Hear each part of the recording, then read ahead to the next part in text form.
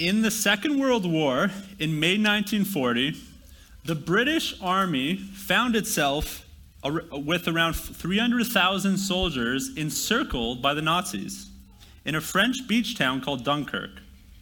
The only way to escape was to evacuate across the English Channel. If they couldn't evacuate, their entire war effort was doomed. They needed to get as many soldiers out as fast as possible. In their desperation, they leveraged all the resources that they had available to them. They used Navy ships, cruise ships, citizens' fishing boats, and yachts to bring the army back as fast as possible. They constructed jetties or docks out of abandoned vehicles and wooden boards. They would have been fools if they hadn't used all they could to get to England. Desperate times called for desperate measures.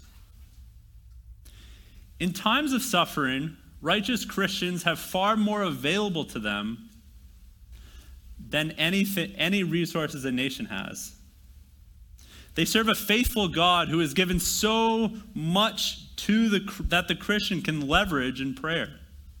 When I use the word leverage, I mean to pray on the basis of God's past acts, his promises, and character, to plead with him to work.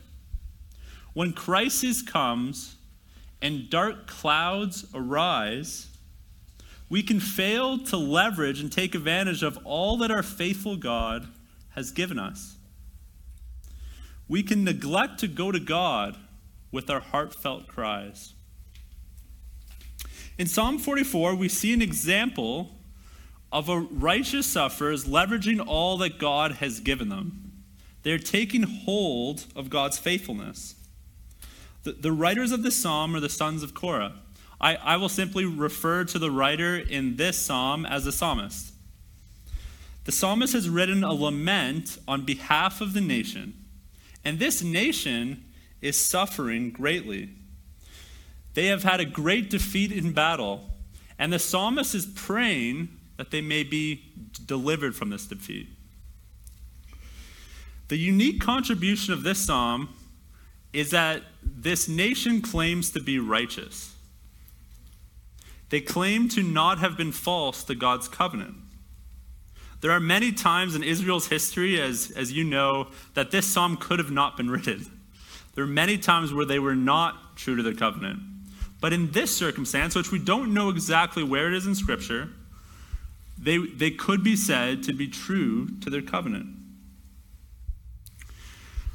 I believe that all people can benefit from the psalm.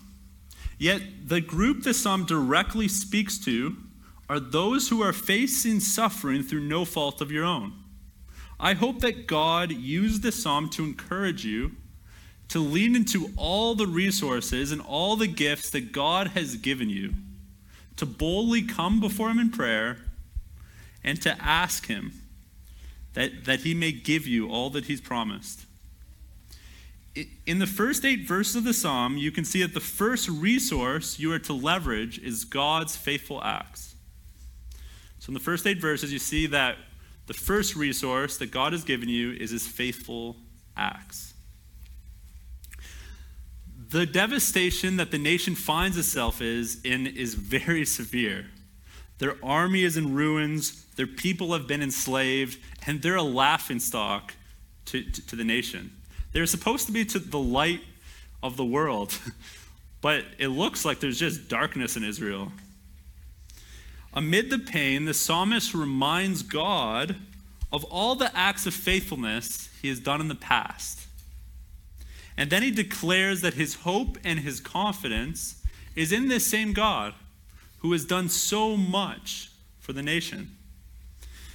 At the center of verses 1 to 8 is verse 4, where God is requested to ordain salvation for the nation. Verses 1 to 3 and verses 5 to 8 are reasons that the psalmist leverages in his plea to the Lord. In verses 1 to 3, the psalmist recalls back to God all that he's done for his fathers. "O God, we have heard with our ears. Our fathers have told us what deeds you have performed in these days, in the days of old. You with your own hand drove out the nations, but them you planted. You afflicted the peoples, but them you set free. In his prayer, the psalmist is bringing to God's attention all that God has done in the past, all that his father and his grandfather have told him about. His grandfather and father would have told him the story of God splitting open the Red Sea and destroying the Egyptian army in an instant. He would have been told of the time that the Lord brought down the walls of Jericho without one human hand. He would have been told of the great freedom that the Lord brought to Israel and the fact that he brought them land and blessing. In all of these stories, the psalmist gives total glory to God for all the deliverances that he's been brought. And after declaring God's work of faithfulness, he pleads for God to save. He says to God, "You are my king, O God. Ordain salvation for Jacob." Notice that he calls God my king.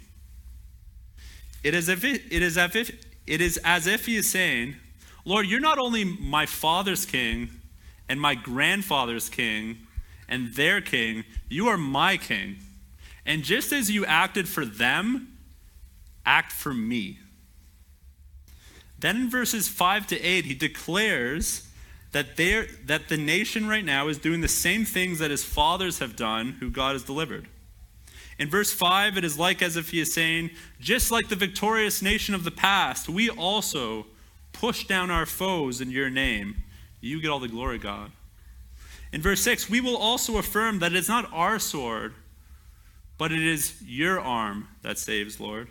In verse 8, he affirms that we continually boast and give thanks in the Lord. He is saying, because you were faithful to our fathers, be faithful to us. He leverages God's past acts of faithfulness in his prayers to ask God to work now. When a lawyer is presenting a case to a judge, one of the legal arguments they will use is precedent. A precedent is simply a history of how that judge or a bunch of judges have ruled in the past on similar cases. So the lawyer will attempt to explain to the judge how similar their client's situation is to others that have been decided.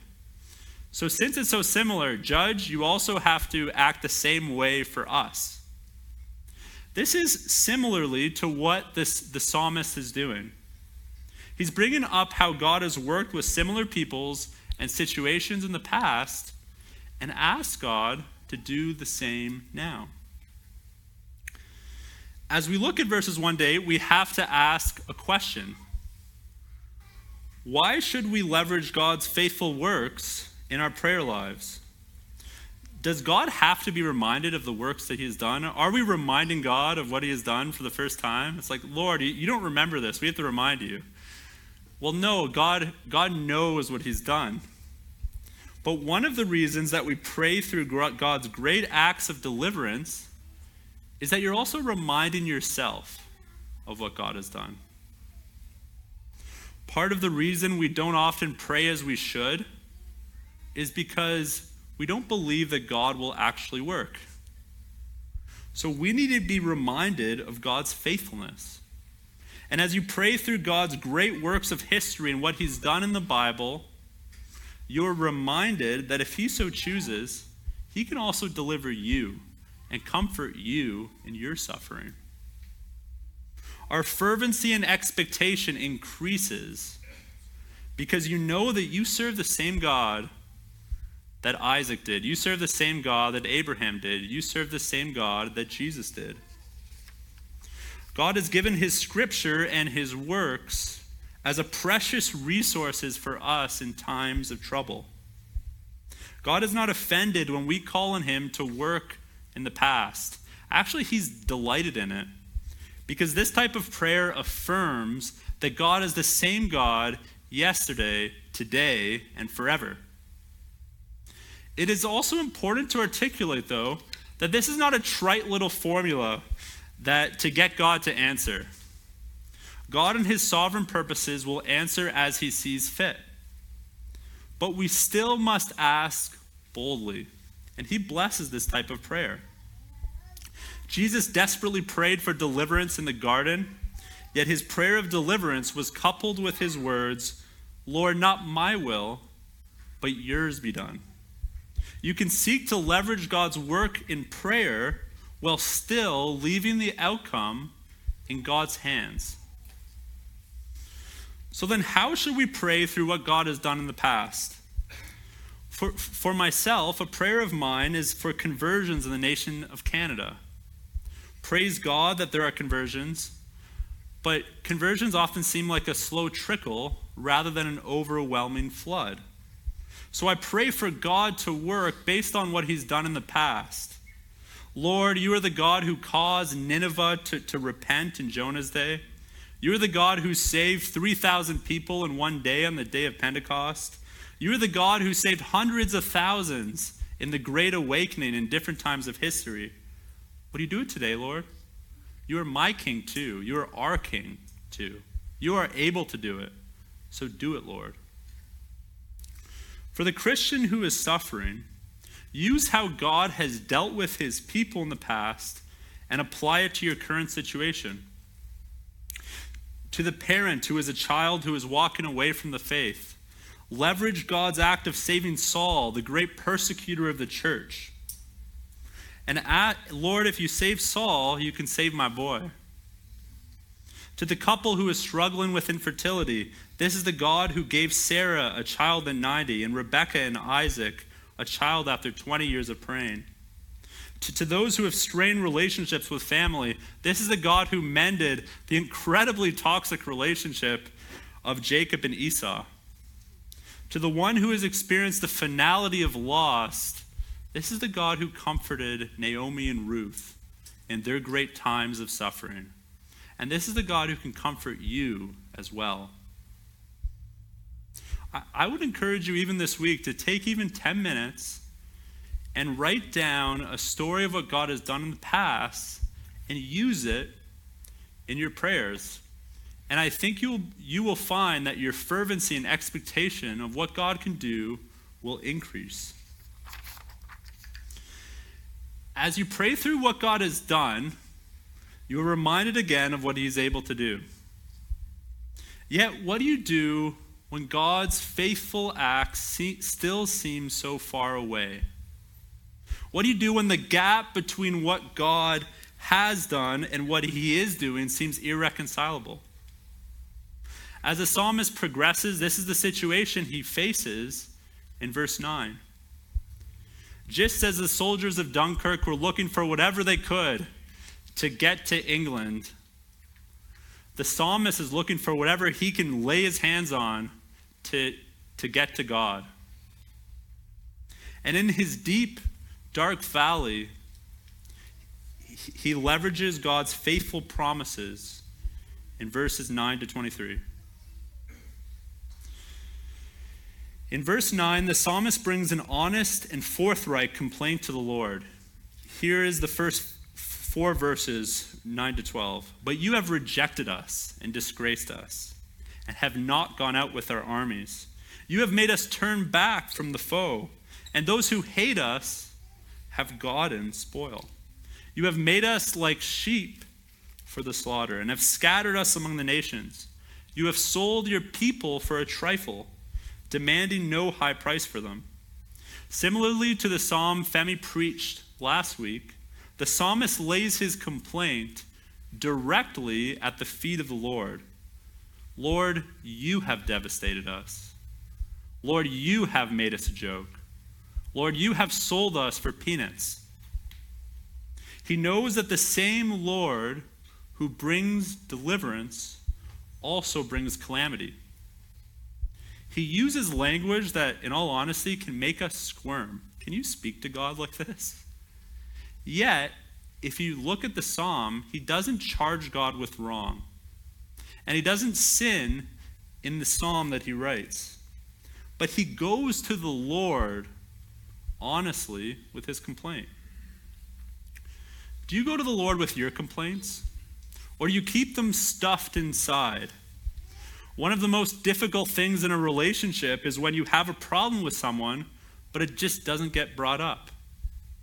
And what can happen is the problem can build and build and build until you explode, or the bitterness is just really rooted in your heart. And I think it's the same thing with God. If you have unexpressed frustrations towards him, that can have drastic spiritual effects on your soul. You can become resentful and bitter against God. Have you gone to him with your complaint? I would encourage you to do so. Bring your complaint to the Lord. You might be asking as you skim through the psalm, how on earth is the psalmist leveraging God's faithful promises? It looks to me like he's just complaining about how terrible his situation is. That's a very good question.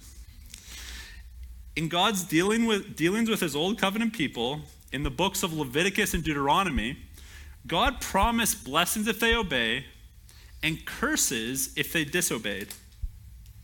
Nearly every suffering that is mentioned in verses 9 to 14 is a curse that God has given to the nation for turning away from him.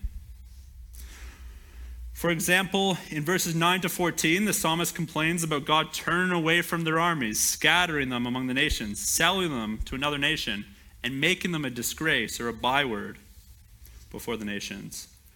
Look at what Deuteronomy 28 to 25 says. The Lord will cause you to be defeated before your enemies.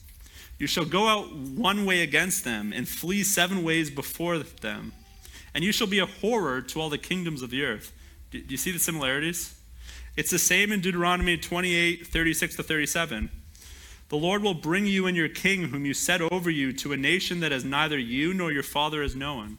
And you shall become a horror, a proverb, and a byword among all the peoples where the Lord will lay you away.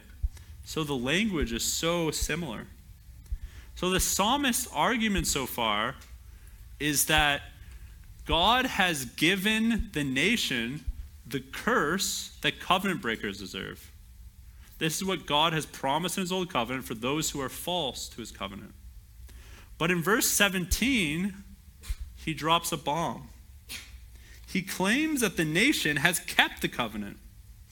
He prays that all this has come upon us, though we have not forgotten you, and we have not been false to your covenant. So he's wrestling with the gap between God's promises and his reality. It is as if he is saying, Lord, you are treating us as if we are guilty. Remember your promises. Be true to your word.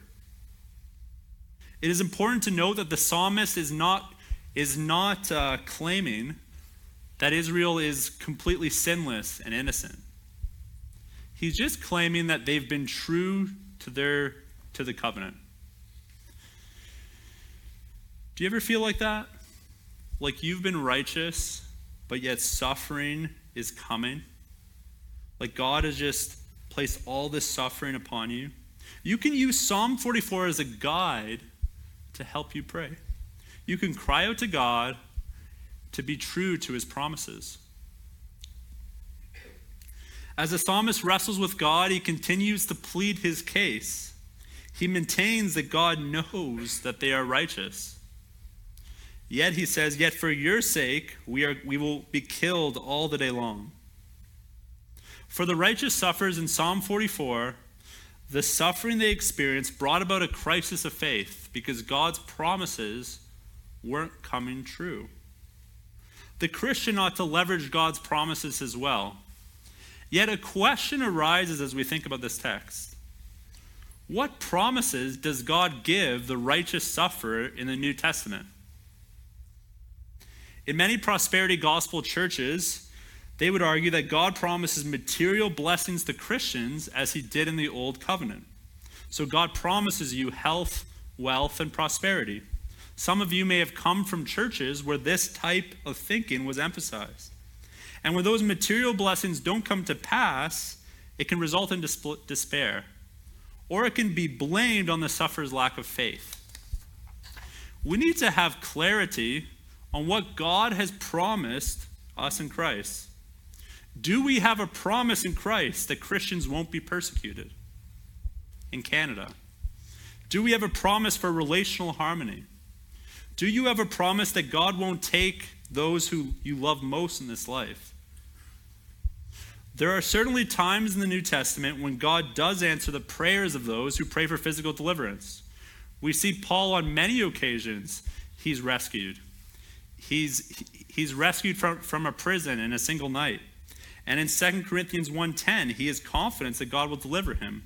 The text says he has delivered us from such a deadly peril, and he will deliver us again.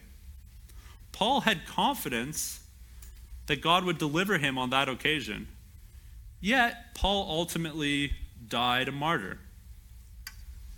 I do not see a promise in the New Testament where God says that Christians can expect to be kept from physical suffering.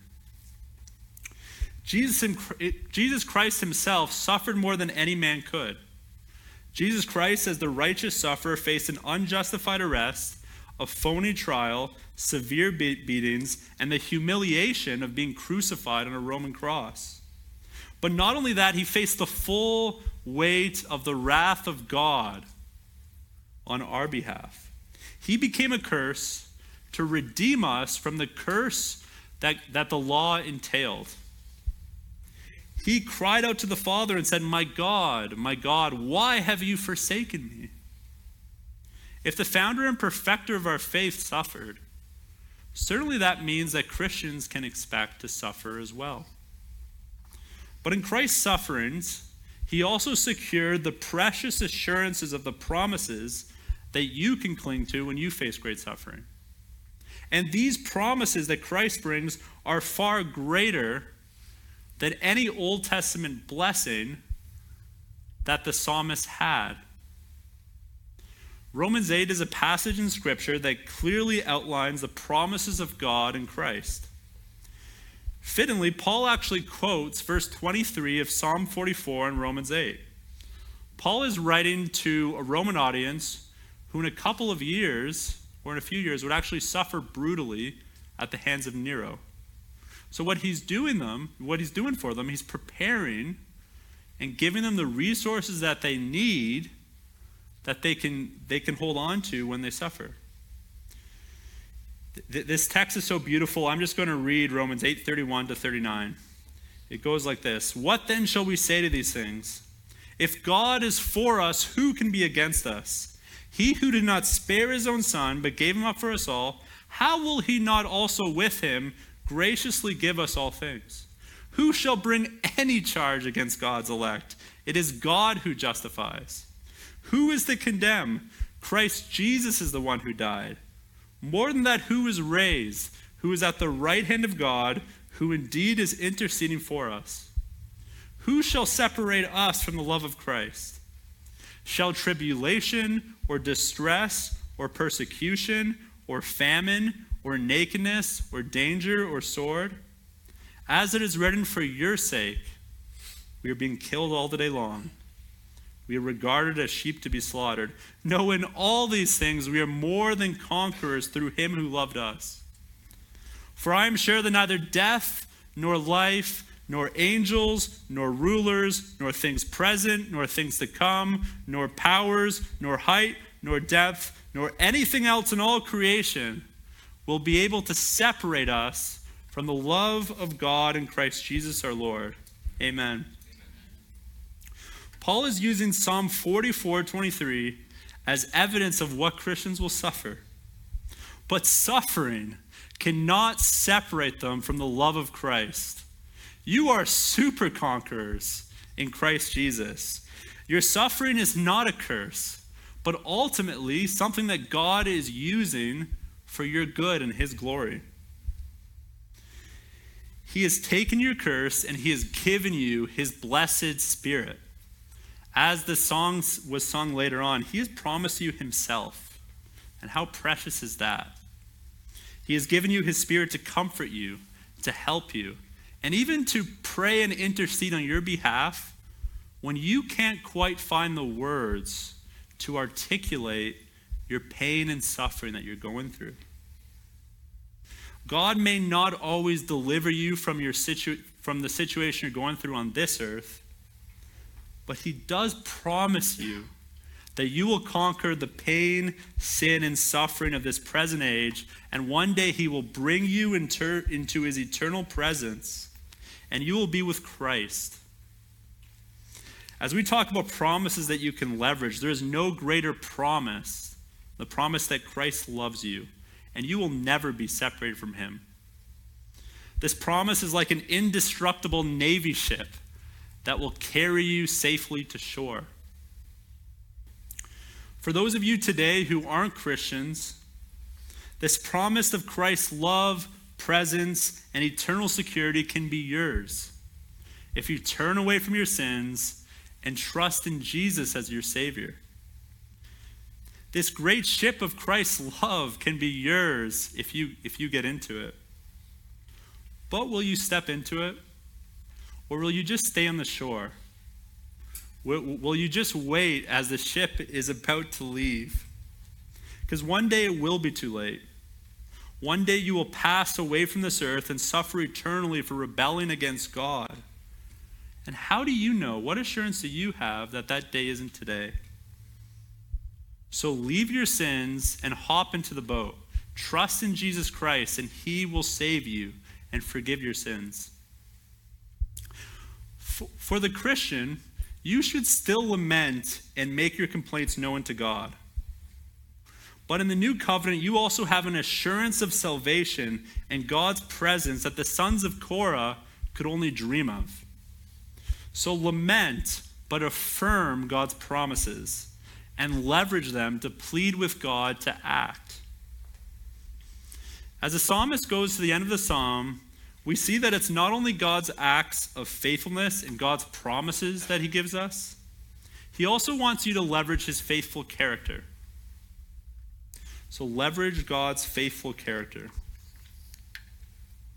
The psalmist has already made a thorough case to the Lord, but he sees it fit to conclude with a bold plea. Like the British at Dunkirk, in his desperation, he is going to exhaust every possible avenue to ask God to answer his prayers. So what he does is he asks a series of pointed rhetorical questions to the Lord, paired with desperate requests to deliver Israel. In his pleading, even more clearly than in the last stanza, the psalmist makes clear that he feels as if the nation has been forgotten by God. Awake! Why are you sleeping, O Lord? Rouse yourself. Do not reject us forever. Why do you hide your face? Why do you forget our affliction and oppression? For our soul is bowed down to the dust. Our belly clings to the ground. Rise up, come to our help, redeem us for the sake of your steadfast love. The psalmist feels as if God is sleeping. But not only is he sleeping, he's sleeping while Israel's humiliated and they're under the boot of their enemy. God's smile is hidden, his presence far, his salvation distant. And as James has noted previously, the Psalm's language describes his experience rather than the theological reality of the situation. God certainly doesn't sleep. He's not sleeping right now. He's wide awake. Nor does he reject us forever. That language of forever is very definite. He hasn't rejected people forever. However, there are times when God does seem distant. And there are times where his providence is mysterious. As Isaiah 45:19 says, surely you are the God who hides yourself. But even amid the distance, the psalmist boldly prays to the Lord. He can pray to the Lord because he knows the character of his God. The Hebrew word for steadfast love is hesed, and is used to describe God's loyal, faithful love. And God's character is really the foundation of the entire psalm. The psalmist couldn't pray based upon God's acts of past faithfulness if he wasn't faithful. He couldn't pray on God's promises if he wasn't faithful, right? He's praying based on his character kind of throughout the whole psalm. And because of God's character, even when the nation is at its low point, they know that God is more than able to answer them, because this is a good God. Jesus tells us something similar in Matthew 7:7. He says this, "Ask and it will be given to you. Seek and you will find. Knock and it will be opened to you. For everyone who asks receives, and the one who seeks finds, and to the one who knocks it will be opened. Or which one of you, if his son asks him for bread, will give him a stone?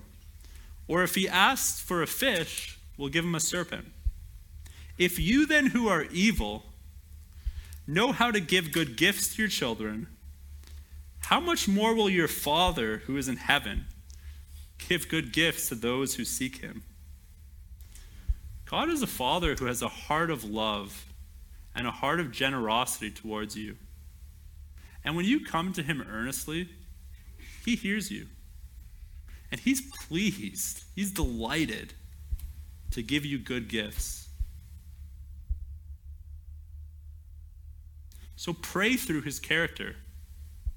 Pray through this God's great fatherly character and be reminded of who he is. There are also plenty examples of saints in the Old Testament leveraging God's character in their prayers.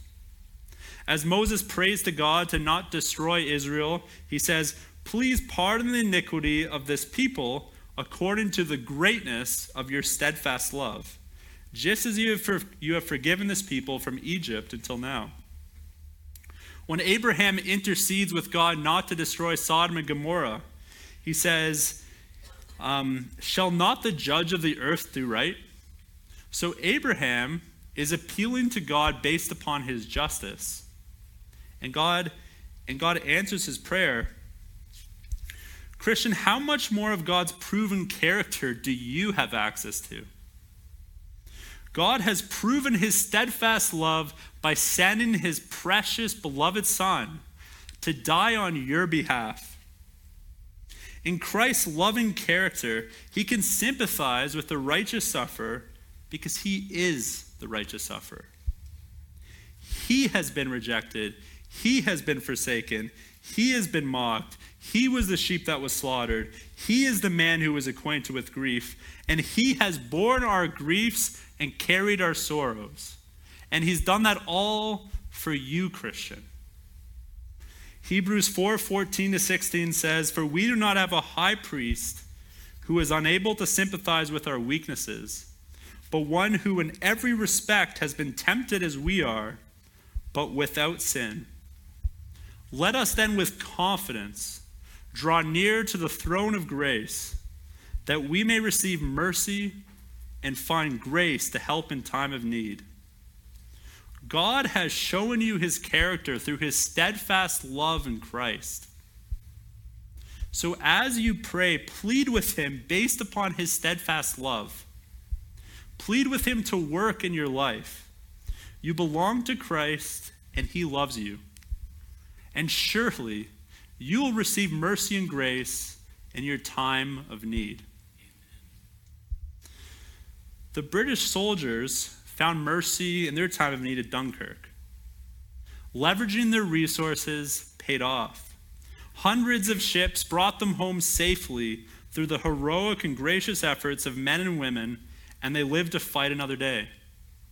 For you, Christian, God has given you so many resources in your time of trouble. Will you use them? Will you use them? He has given you his acts. He's given you his promises. He's given you his character. But most of all, he's given you himself. Lean on him. So go to this God boldly, and he will be on your side no matter what you're going through. Please pray with me.